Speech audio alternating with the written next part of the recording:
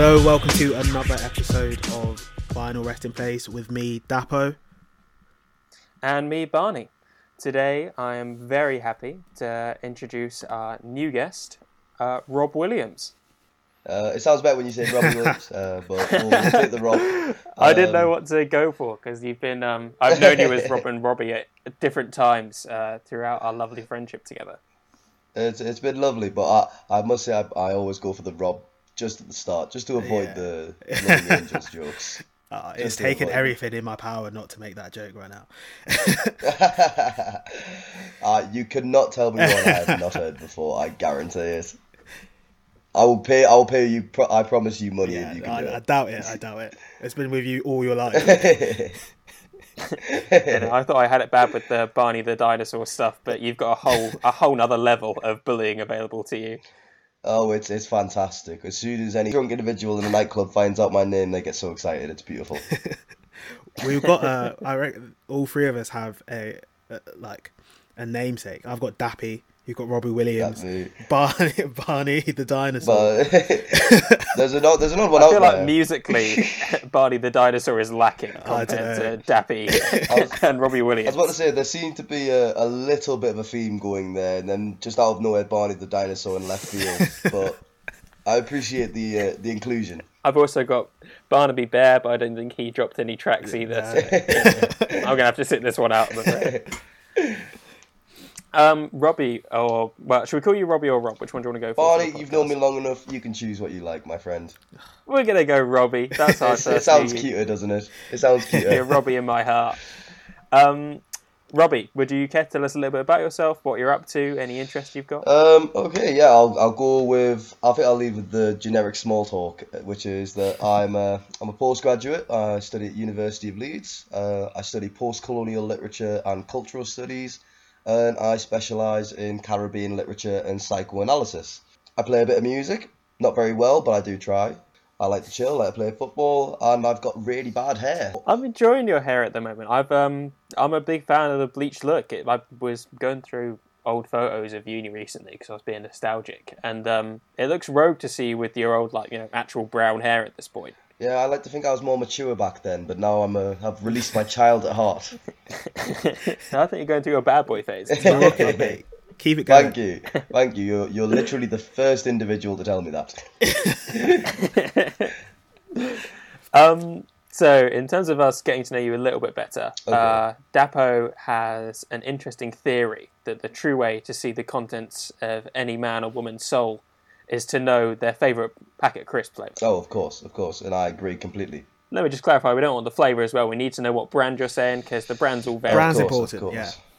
Of course. Right, I think there's a few ringers. I'm just going to throw some out there and just gauge some reaction. I'd like to think it all depends on context, fellas. It all depends on context. Oh, a very interesting variable. I'm prepared for bad answers. If I'm going for general... Okay, I need to have a pleasant time, a nice 7 out of 10 experience. It's the Doritos Chili Heat Wave. It's always a solid crisp. But when I'm looking for something that has that refinery, the landed gentry of crisps, the Worcester Sauce Walkers. Oh my God. The Worcester Sauce Walkers. And I get so much stick for that. There's I've something about them. I never had a worse choice all my time. Dude, it started so well, and the rapid decline. I thought this was going to be the first answer to unite Dapo and I, and you were so close with the Doritos Chili Heat Wave, and then said Worcestershire sauce. I don't think I've heard anyone answer the question, "What's your favourite crisp flavour?" with Worcestershire sauce before. Do they even still make it?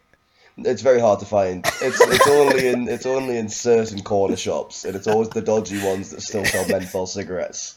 But, I'd say Doritos Chili are very solid, and I'd probably put smoky bacon as my second choice behind Worcester sauce, which again is maybe a bit rogue, but maybe a bit more understandable.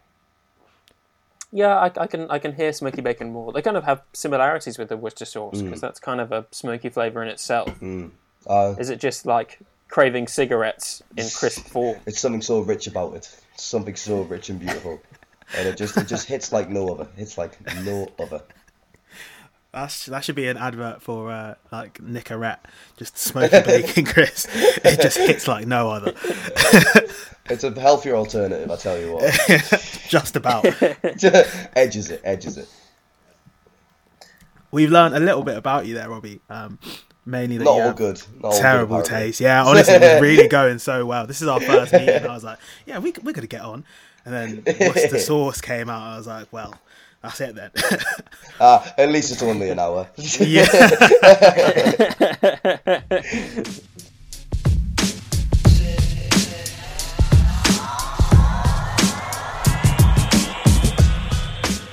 I'm really excited about your vinyl resting place choice. So if you could let us know what your vinyl resting place album is and the reasons behind why you chose it. Perfect. So essentially, it was a bit of a rogue shout. Because when Barney messaged me saying, "Could you send me an album that means a lot to you?" I have a lot of classics that I like to think about, and obviously the obvious ones I used to listen to all the time. Like I think, like say, Jimi Hendrix is my favorite artist or something like that. But I decided to go with "Swimming" by Mac Miller because that's more something that has, I'd say, been more impactful in my recent years at uni. And as an artist, I've grown to really appreciate him. And I think there's a lot of great stuff he's produced. A lot of bad stuff, but I feel like you find that with any artist. But I think "Swimming" is probably my favourite album from him. There's a lot going on there. I definitely agree, and I just wanted to kind of dig deeper a little bit into why you maybe feel it was more impactful than some of the albums that are like your favourites. So my opinion on like what I would constitute making an album really, really special to me is trying things. So I think "London Calling" by The Clash remains one of my favourite albums of all time because there's so much musical experimentation here. And I think with "Swimming," I think Mac Miller had genuinely a lot of fun. And don't get me wrong, there's so many sad and gorgeous songs on it, but it's so different to, like, if you compare it to his first album, Kids, and then you play the album "Swimming," you're like, this is a completely different bloke. This is not the same man I'm listening to. And you go from this guy who makes standard hip hop, he's talking about getting high all the time, and then he touches on some really serious subjects in "Swimming" and he uses some really nice different types of music. Like, you've got cellos, you've got brass, you've got loads of lead vocals, and it's a really gorgeous album. I just really love it. I haven't got a fault to picking it. You said yourself, like, you are quite a musical boy. Like, I know you play some great guitar, you've got a great singing voice. Do you find like That's generous. I've enjoyed it many times in the past. Do you find any kind of inspiration from Mac Miller in that? Because I know you have quite a different, your guitar and singing style isn't exactly the same as Mac Miller. So where I personally would draw inspiration from Mac Miller is less from, say, perhaps how his music sounds or what kind of music he produces. It's the fact that his music aligns so perfectly with his personality. And I think that when an artist personifies themselves in their work, it's really gorgeous thing to watch. It's really, I know this is such an odd comparison, but it just popped into my head. It's like Eric Clapton produced some great music, but he's an absolute wanker. He makes really beautiful music, but he's such a horrible person. And I'm like, how can this man serenade me to sleep, but then have all these horrible opinions on certain things? And I just think Mac Miller really comes from the soul in a lot of his music. He says it as he believes it, and you can only really respect it for what it is. Like, even if you don't agree with what he's saying about, like, say, certain drug usage or his own mental health problems or whatever, you can at least appreciate the fact that I can tell this man is genuinely trying to convey something. I think it's a really nice and like different way to look at music. A lot of people are saying like, oh, I really resonate with the lyrics, but to hear like you resonate with an artist's method of performance and how they work in themselves is a really cool and unique way to go about enjoying music in the first place. I really rate that. I think part of the fun personally for me when it comes to music is attaching yourself to the person behind it. Because once you start to isolate the music alone, you desensitize it and it becomes something that maybe means a little bit less. And it's fine to not, think you can just enjoy a song. You don't have to look into the deeper meanings of everything all the time. But when you really want to listen to someone and you really want to enjoy them, it means so much more when you know that that's what they're like and you know that their work is reflecting what they're like. I think something that highlights this for Mac Miller personally, or particularly, we've recorded 4 episodes. We've got like maybe 3 more lined up, and you are the 4th person to pick a Mac Miller album as their choice. I think there is an element there of he's such a genuine person, and it comes across in his music so clearly that for someone who's a fan of him, it's really hard not to just like him and resonate with what he's saying, and whether you agree with it or not, you feel like it's a very true representation of what he thinks and who he is, which is great to see. And I think it's a larger version of like going to see music live and watching someone having fun on stage. Like it always makes the crowd feel better when the performer is like just having a good time and really getting into the music and whatnot. That's Mac Miller, but across his stage shows, across his albums, across his mixtapes, like he just puts himself out there and people really pick it up and enjoy it. And he's, I wouldn't say unique, because I think there are other artists that could do that and do that, but I think he's one of the few artists of maybe his genre and his generation who actually captured the imaginations in such a way with his personality. Yeah, I completely agree. I think what's so beautiful about it is like it's especially what you said, that like it reflects his personality so much. But I think there still remains a problem with Mac Miller in the sense that I think what you said is right. Like he's not necessarily the best at what he does in his genre or whatever. And I think that the one criticism I have of Mac Miller is people do tend to romanticize him because of his the tragedy of his life. And I think there becomes a time when you have to disassociate from. Like I know I said you got to resonate, but you can't start thinking of it like, oh, he's passed on now, so that makes his music better. You just got to keep thinking of. Keep it in the moment, if that makes sense. Like when he made this album, think of Mac Miller in that moment of how he was then and there. Like I don't like this idea of looking back on it now that he's deceased or whatever and being like, oh, this is the best artist of all his generation or whatever. It's not. He's just a man who's obviously very clearly very happy to write music and just make some really beautiful tunes, and it's just. It's the reason I picked it sounds so odd because, like I said, it's my favourite Mac Miller album. Mac Miller is one of my favourite artists, and I can openly say he's not one of the best rappers out there by any means, but he's someone who's so pure and so genuine that you can't help but appreciate it regardless of if you like what's you're hearing. I think I might be in the camp of people who do romanticize him a little bit. As you were speaking, I was like, sounds like me. But I think you are like spot on with that idea. You can only judge him off the music that he's made. I think for me, and like a few of the people that I have spoken to this about, there was the potential, like when he started making music like Swimming, so I think from The Divine Feminine onwards, and you could see it was like this different mature music. You were like, this guy could go like stratospheric. He his potential to create beautiful songs and unreal like pieces of work in terms of albums, like the ceiling was just so high. I think that for me was where like the romanticization started coming in, because I look at even the posthumous album, Circles, I was like, he wasn't even alive when half of this was finished. Like imagine how good this could have been if he was there to complete it. But again, I agree, he's not one of the most like technically talented rappers. He's not one of the like, he's definitely not one of the best singers or vocalists. Like, and we don't know whether it could have been true, but at the time of his unfortunate passing, it wasn't. I think that's the biggest tragedy of Mac Miller is like, because of what he's produced isn't, as we said, the best of all time or the best of whatever, but the glass ceiling was so high. Like, you can't, I think, as far as artists go, like, you might get a bad album here and there, but with Mac Miller you see such a fantastic evolution as you go on. It's like what you said, the Divine Feminine, with like he's starting to like link up with CeeLo Green and Ariana Grande, and he's starting to take his music a lot more serious.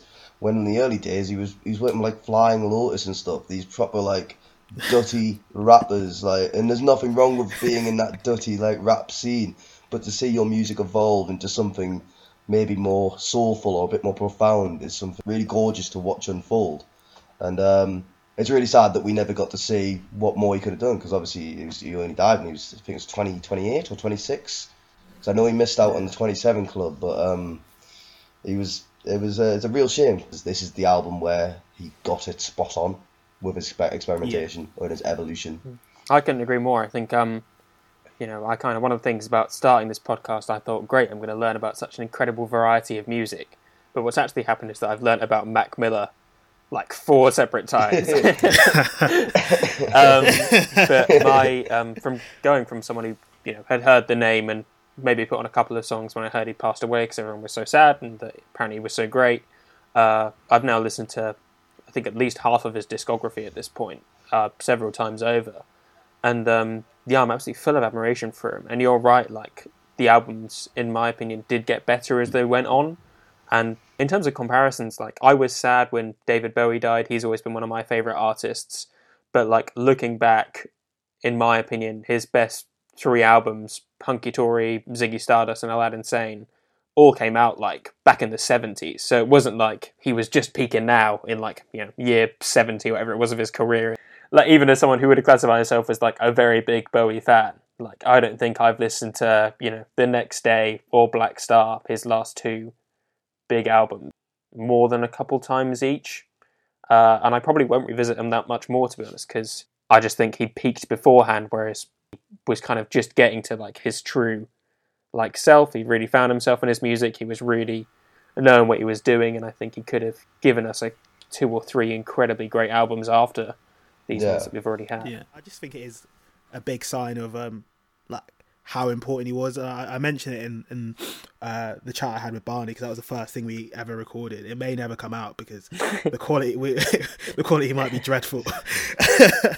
I would still like to give it a listen. Robbie, you charmer. Stop it.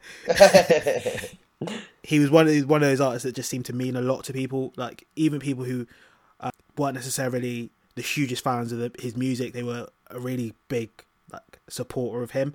I just think it's a really interesting take. And touching back on what Barney was saying about kind of the sadness, I think that's why there's such weight placed on the, like, 27 Club. The idea of it is that, yeah, death is sad, but it's like the world has been robbed of just incredible art. When you think of how you're, like, we're 23, 22, that's 4 or 5 years away from now. Think of how much we've still got left to do in our lives. Yeah, I'm not saying I'm Mac Miller. Speak for yourself. Speak for yourself, good sir. I'm sure you are, Robbie, mate. You've got the name for it as well. You're set. It's like a phishing scheme every time, just sending out emails. Someone will send me money eventually. The ultimate goal is for the other Robbie Williams to get jokes that he's not you. I just want him to acknowledge me. Yeah. Well, I'd like to do the same situation, because I remember that picture of that girl who took a Danny DeVito cutout to prom, and then Danny DeVito did a cutout of her. I'd really like Robbie Williams to have a cutout of me in his room, and just be like, it'd just be perfect, like, it'd be quite idyllic, maybe beautiful. But I feel like we're detracting from we were on a really serious topic of the 27 Club and the loss of some really great musical geniuses, and suddenly we're on Danny DeVito. He's a genius in his own right, though. I've just got up the Wikipedia for the 27 Club because I was interested in, like, how many kind of members would be in it, and there's an insane amount. Some of the big names here, like Jimi Hendrix, Amy Winehouse, Kurt Cobain, and I'm, like, still in the top third of the list. I didn't realise how much of a huge thing it was. And it's not even just music. There's, like, Basquiat, like, there's artists, there's different playwrights. It's just, I mean, it's a weird coincidence, don't get me wrong, and I feel like you're kind of detracting away from people who died when they're, like, 28 or 29. Like, losing anyone at that age is obviously tragic, but when you think of the impact, just those names that you mentioned, like Amy Winehouse or Kurt Cobain, like, how much impact they had on millions of people at that age, like, and how much impact they could still be having now, is quite, like, heartbreaking almost. just thinking like what could have been, and that's, I feel like, with Mac Miller, why I sit in that sort of put him on a pedestal camp where I'm just like, oh man, he could have been sick. Like, obviously he was incredible, but I think a 35-year-old Mac Miller would have just dropped the most unreal album, and I would have lost my mind. I don't know if you guys have seen the Tiny Desk of Mac Miller. I feel like it's a very, obviously I think most people have, it's a pretty famous one. And what I love about that most is you can see that like he's such, I don't know man, he loves the music. And I remember there's like I think Thundercat is with him as well in the video. He really doesn't enjoy being around the crowd. You can tell that man is such an introvert. But as soon as the music starts playing, you can just see him suddenly just switch. He's in a flow and he's just feeling himself. And you can tell that like this is an individual who like lives and breathes music. And you can tell like at the beginning, especially because he started making music when he was in high school, maybe it was just like, because I think, I don't get me wrong, I think Kids, his debut album, is as debut albums go, really good. But I think it's a bit gimmicky in the sense that it takes a lot of cliches. It's not a bad album by any stretch of the imagination, but it's just very generic. It ticks the right boxes. But you can tell that as he's progressed and he's gone through this evolution, you can tell he started to love his music more. It's no longer about like shouting ad libs, saying like "fuck you, bitch," I make loads of money, I get high all the time. It's about making a connection with his audience, and it's about making a connection with the music itself. And it's really nice to see, especially considering when, I don't know if you've already seen any videos when he was way, way younger, when he was still just a teenager. He was such a different person, and it's so crazy to see how his musical evolution has matched his personality evolution as well. It's unbelievable. And I think they both kind of fed into each other. Like, as he became more confident, he was more willing to like expand his musical experimentation and his like he wanted to make his music more of a statement, but then equally making all these kind of experimental but just kind of albums with more of a thought process, making more kind of interesting music, made him more of a confident person as well. I think, I mean, this is purely conjecture, like I've never met the guy, but it's like, I was going to say, if you had turned around then when I had met Mac Miller, I was about to be sweet. Oh no, I imagine. I think you could see that as he was producing maybe things that could have been flops, and then that actually people really bought into, he was becoming more like self-confident and happy with what he's putting out, even like from earlier stuff like Faces, for example, or watching movies with the sound off. They were definitely like an in-between between the music he was making when he died and the music he made from the debut, and those albums could have been hit or miss, or those mixtapes could have been hit or miss. People could have just been like, nah, this is too far out there, this is weird, and then it probably wouldn't have given him the confidence to start making musical albums in terms of Divine Feminine, Swim in Circles, what have you. I think you're absolutely spot on. Like, and I think it's really interesting, especially when you brought up watching movies with sound off, because there's so much.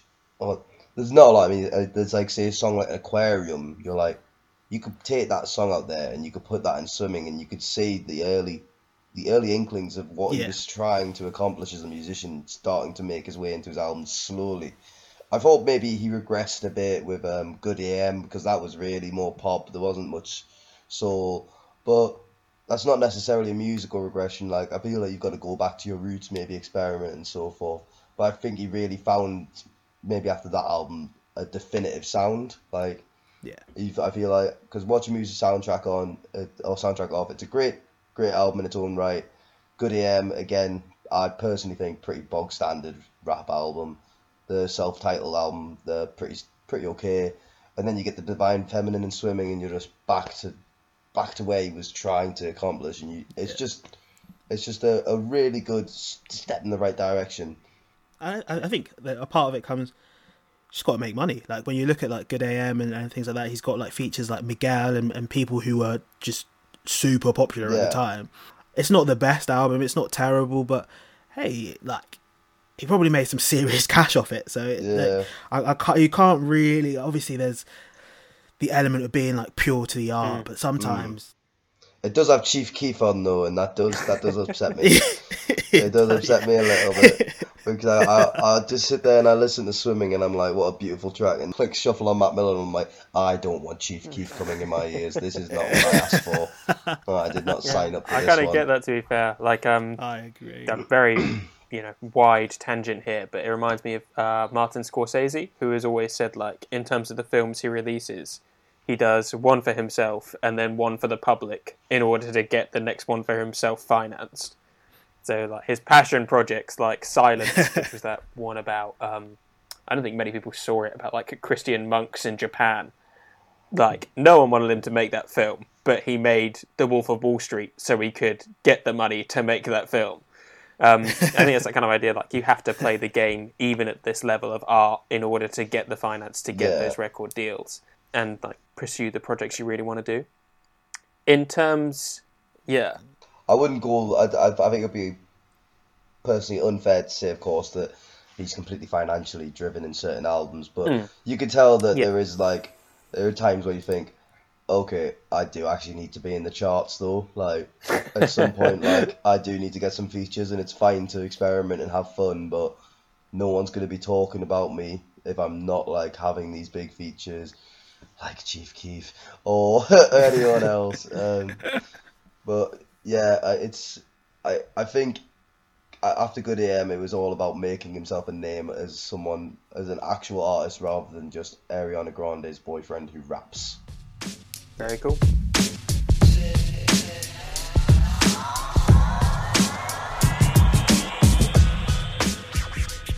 In terms of the album, clearly you have, like, an incredible knowledge of Mac Miller and a deep passion for this album, especially his later work. Would it be possible for you to pick a favourite track on the album? It shifts. It does shift a lot. Because usually if I'm going to listen to Swimming, I only listen to Swimming. I don't really listen to the songs individually. So I think it's one of those albums that's just set up so well. And I think the structure of an album is really important. Like, I think it's something that also gets neglected in musical reviews a lot. Because if you're going to listen to an album, like say if you've got a record or a vinyl, you've got to think of the order of the songs, and you've got to think of how this is going to progress as the audience is listening to it. And I think in Swimming, he's got it absolutely spot on. You start off with Come Back to Earth, and it's a sad, melancholic, but it's so gorgeous, and he's really getting into it. And then 2 songs later, you're just hit with What's the Use, and you're just sat there and you're bobbing your head back and forth. And it's like he's toying with you. He's absolutely toying with you. I'd probably say it's probably the most mainstream one, but I'd probably go What's the Use just because the bass line is just fantastic, isn't it? It's just so funky. But if I was going to say maybe the most beautiful song on there, you've got 2009, I'd say. 2009 with the opening with the strings and then just the slow rap. It's a really gorgeous tune. But like I said, like there's so much on there. Like you got Jet Fuel. Jet Fuel has no right being in Swimming, and it works. It works so well. It's such a heavy tune, and it just catches you so off guard. And for some reason, this deserves to be on this album, and I couldn't tell you why. It stands alone as a tune. I think those 3 would probably be my favourites, but it shifts a lot. Strong choices, I'd say. Barnes, what's your top song on the album? I'm definitely still the little Mac Miller virgin at the group, so I don't have the same in-depth knowledge that you two definitely have. But a big thing, like we're saying, I'm a big fan. I really subscribe to that theory that albums should be listened to as albums and not just, you can't press shuffle on it and get the same experience. It just doesn't work like that. And I'm big into listening to albums over the own playlist that I make. And maybe that's just saying that I make shit playlists, I'm not really sure. But in terms of this album, I think Come Back to Earth really sets the tone in terms of the lyrics and the vibe. It's just a fantastic opening. I think it really does a great job of letting you know what the album's going to be like. While I was listening to the rest of the album for the first time, I just thought, that first song was so good. Like, and I kept thinking about that one again and again. So I'm going to have to say Come Back to Earth is my favourite. Fair enough. No, I agree with you. I think we've had the chat a couple of times, probably on the podcast as well. Sorry for repeating it, but that first song or 2 is so important on an album. It can make or break what you think about an album, and obviously Come Back to Earth is so like emotive as well. I hadn't listened to it for ages, and when we heard that we were doing Swimming, I obviously listened to the album through a couple of times before recording. First time I listened to it, I swear I could have cried. I was just like, this is beautiful. This is an unreal bit of music. But I think I would have to say 2009 is my top choice, just because I just think it's so well made. You can tell he's thought about every instrument. He's thought about all the cadences. He's thought about the melody, the pauses. It's just so well put together. I found it interesting. Obviously, Robbie, your introduction to Mac Miller was through the Tiny Desk concert, wasn't it? Funnily enough, it happened. I was seeing this girl, and she came over, and she was like, we were like, we'll just listen to some music. Like, it was a date kind of thing. And it was like, we'll just chill out. And she was like, okay, do you listen to a lot of Mac Miller? And I was like, not really. Like, the stuff I've heard is all right, I guess. And she was like, I'm gonna put this Tiny Desk on. Just let me put it on over the speaker. And I was like, I didn't even watch the video, and I was just like, you know what? Wow, like wow. I was like, it was Small Worlds, What's the Use, and 2009. Yeah. And it just, all three of those songs are really perfect representations of where he ended as a musician. Like, to jump from Small Worlds, which is just a little bit upbeat, like very slow as well. Like he's because again we've spoken about he hasn't got the best singing voice, but the fact that he's giving it his best in that song is great. Yeah. Then you jump to What's the Use, and you're just sat there, and you've got Thundercat with his massive guitar, and you're just thinking it's just so funky. And then you end on 2009, which again is, like you said, just such a gorgeous song. Like, and you've got the strings. It's a fantastic representation of what Mac Miller is or had become as an artist.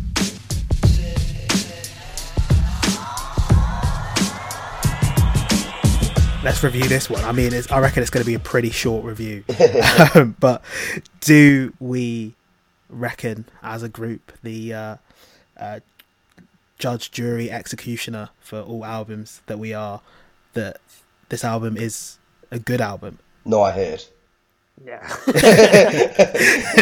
This should have been a guilty pleasure. I'll let Barney lead, because I feel like, as the Mac Miller novice, I'd quite like to hear what he has to say about this one. I loved it. You know, kind of a unexciting take on it, to be honest, seeing as what you two are saying. But what I know you two are going to say. But I really enjoyed it. I'm really glad that I've found Mac Miller now, albeit later than apparently most of the rest of the world. But I think he is a real talent, and I love albums like this that really, like we're saying, a lot of rap can just be like, oh, fuck you, I'm going to rob the bank and fucking do a drug. And this one goes a lot more beyond that. It's incredibly vulnerable, yet still have these incredible melodies and beats. It reminded me of Koji Radical's Kashmir Tears and its use of like really beautiful backing instruments with brass and cellos, like you were saying earlier, Robbie. I think that's a really stellar bit of listening, a really incredible bit of work, and I can totally understand why it's your vinyl resting place choice. After having listened to it, Barnes, and having listened to, you've listened to the Divine Feminine now, what is your preference out of the two? Asking me to pick between my two children. Ooh. My two boys on the Zoom have brought me albums. You asked me to pick my favourite. I like that question. Who do you love more? Yeah. I'm really sorry, Devin, but I think I preferred Swimming. I think some of the behind it. Some of the tracks on the Divine Feminine really bopped.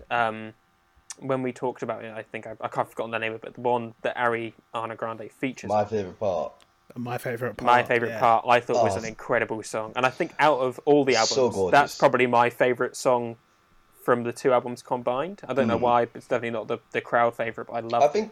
I think it's because personally, or maybe this is me getting the perception wrong, do let me know. But it's like, as we said before, like, when you know the person, you know the artist, it makes it so much better. And when you know that this is a couple who are clearly in love with each other, you can feel the chemistry in this song, and you're like, it just resonates more, doesn't it? And that's the part that makes my favourite part. Ironically, my favourite part. It's the there you go. It's just they're really enjoying bouncing back and forth off each other, and you can tell these are two people who know each other very well. intimately and musically, and it's great to see that reflected in the tunes. Exactly, yeah, I couldn't agree more. I think, that's my favourite part, is my favourite song from the two albums, but my favourite album would be Swimming. Dapo, what about you? What's your opinion on Swimming? Does it deserve this top spot in Robbie's estimations? I think that Swimming is probably a better album musically, but then it wasn't my vinyl resting place. Like, it didn't have the same like emotional impact on me as Divine Feminine. But I won't give any spoilers away because this isn't about me. But I think this album it's great, and it's nice to see like someone like Barney, who's never really been into him before, listen to him and really kind of appreciate it from an outside point of view.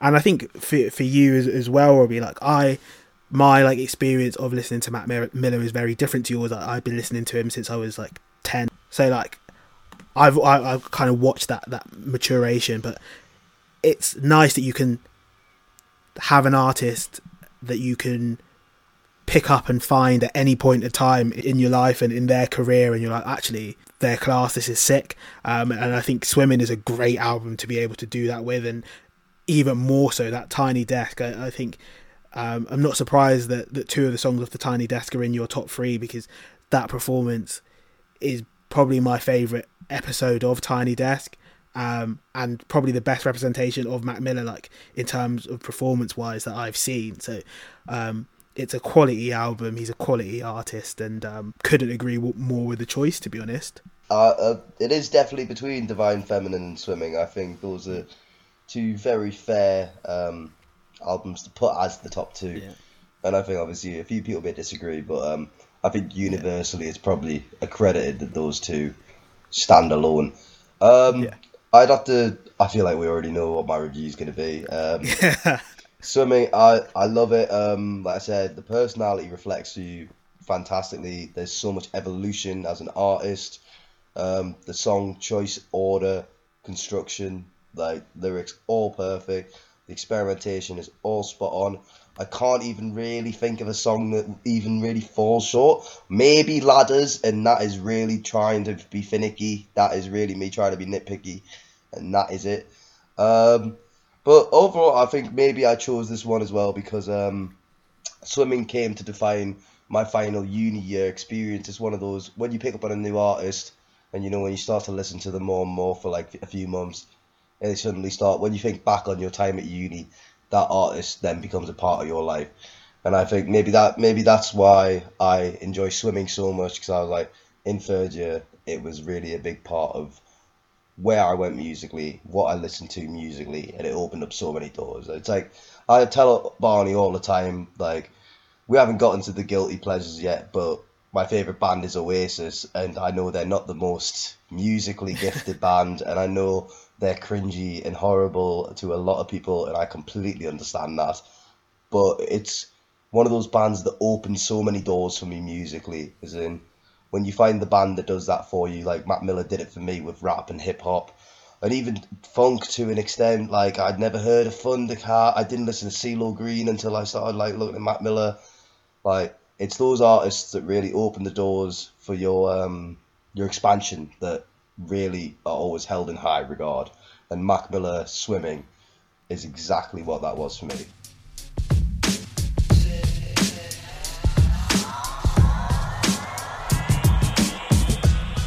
Obviously, you are someone who knows a lot about music.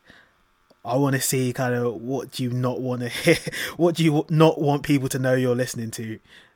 Guilty pleasures. Okay, right.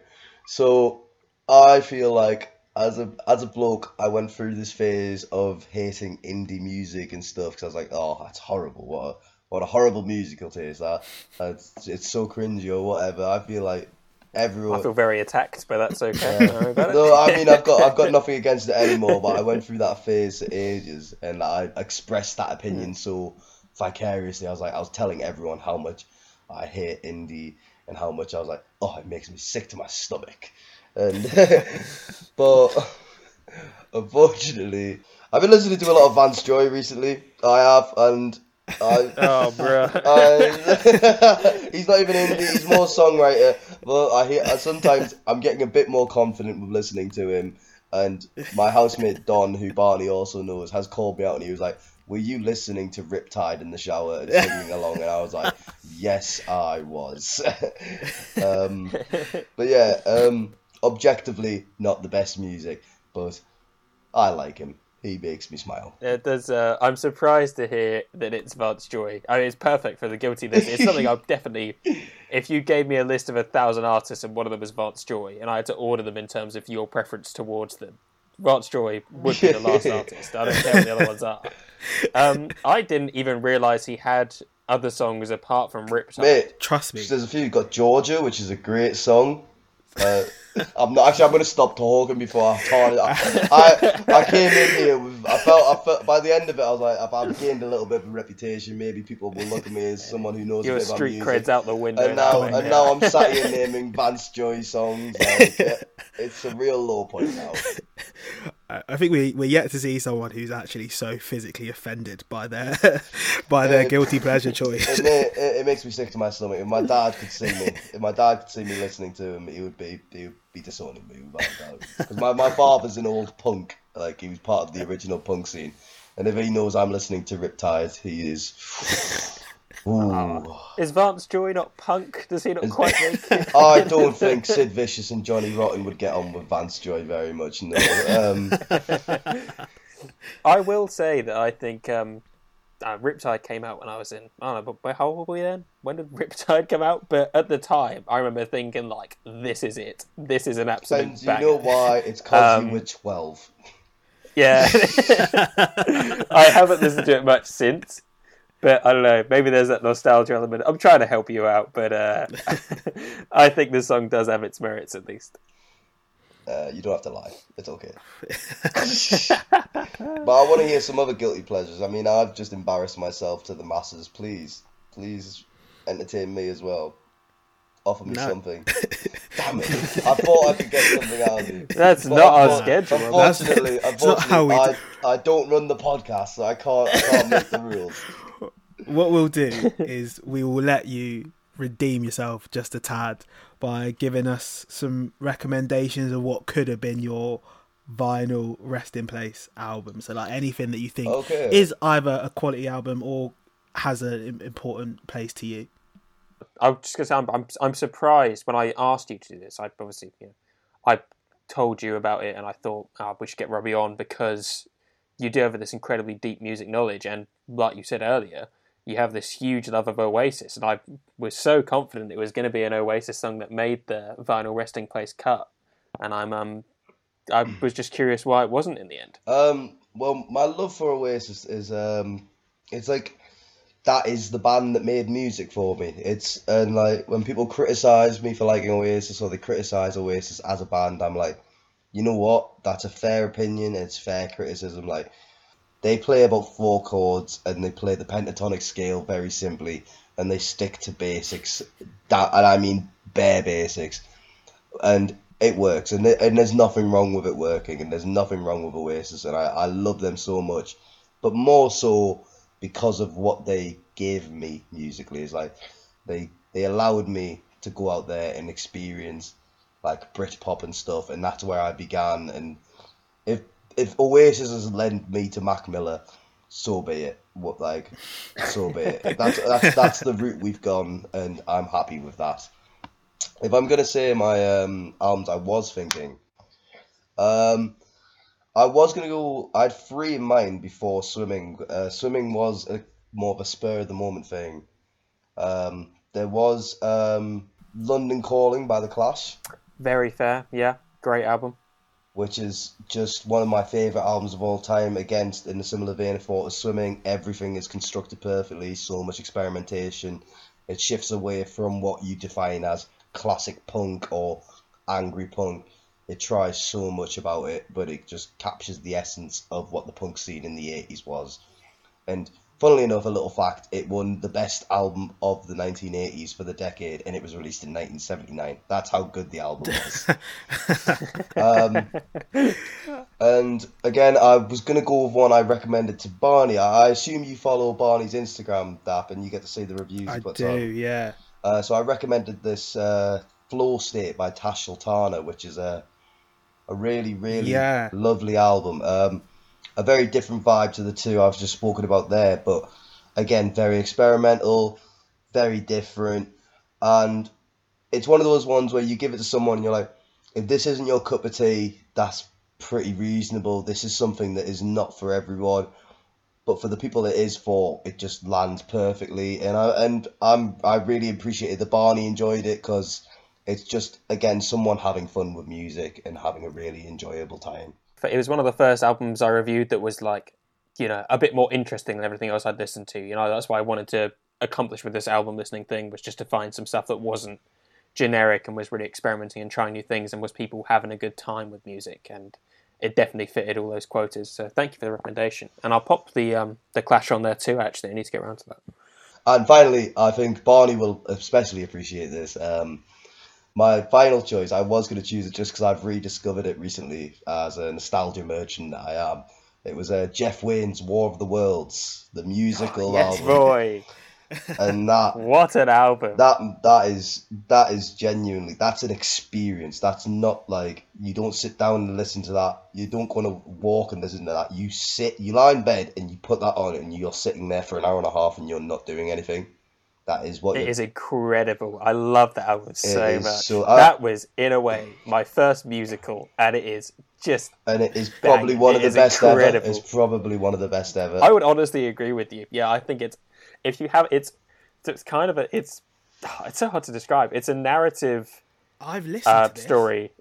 Have you? Oh, yeah. Brilliant! Yeah, it's everyone's dad has listened to it with them at some point. It's definitely something that a father has played in the background at some point.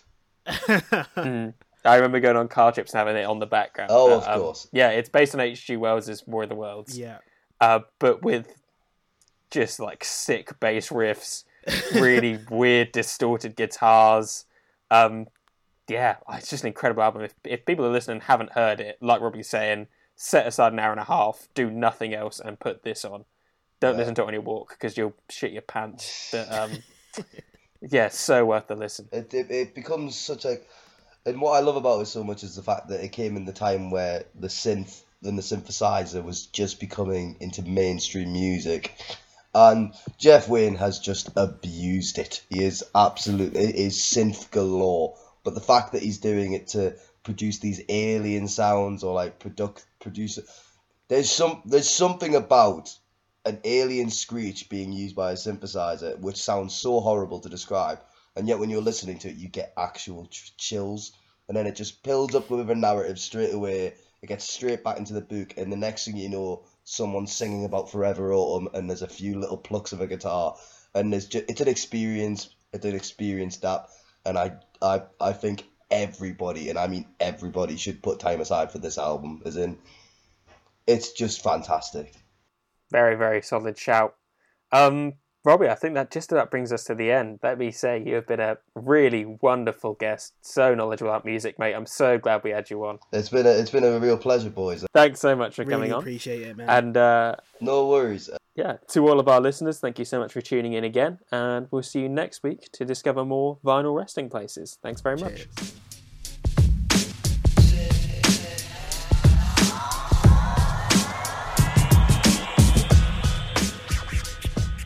I really think like that's... that. It's a really... Sorry, no, that'd be good. No, Bar's go. We do this a lot. We're like an old married couple.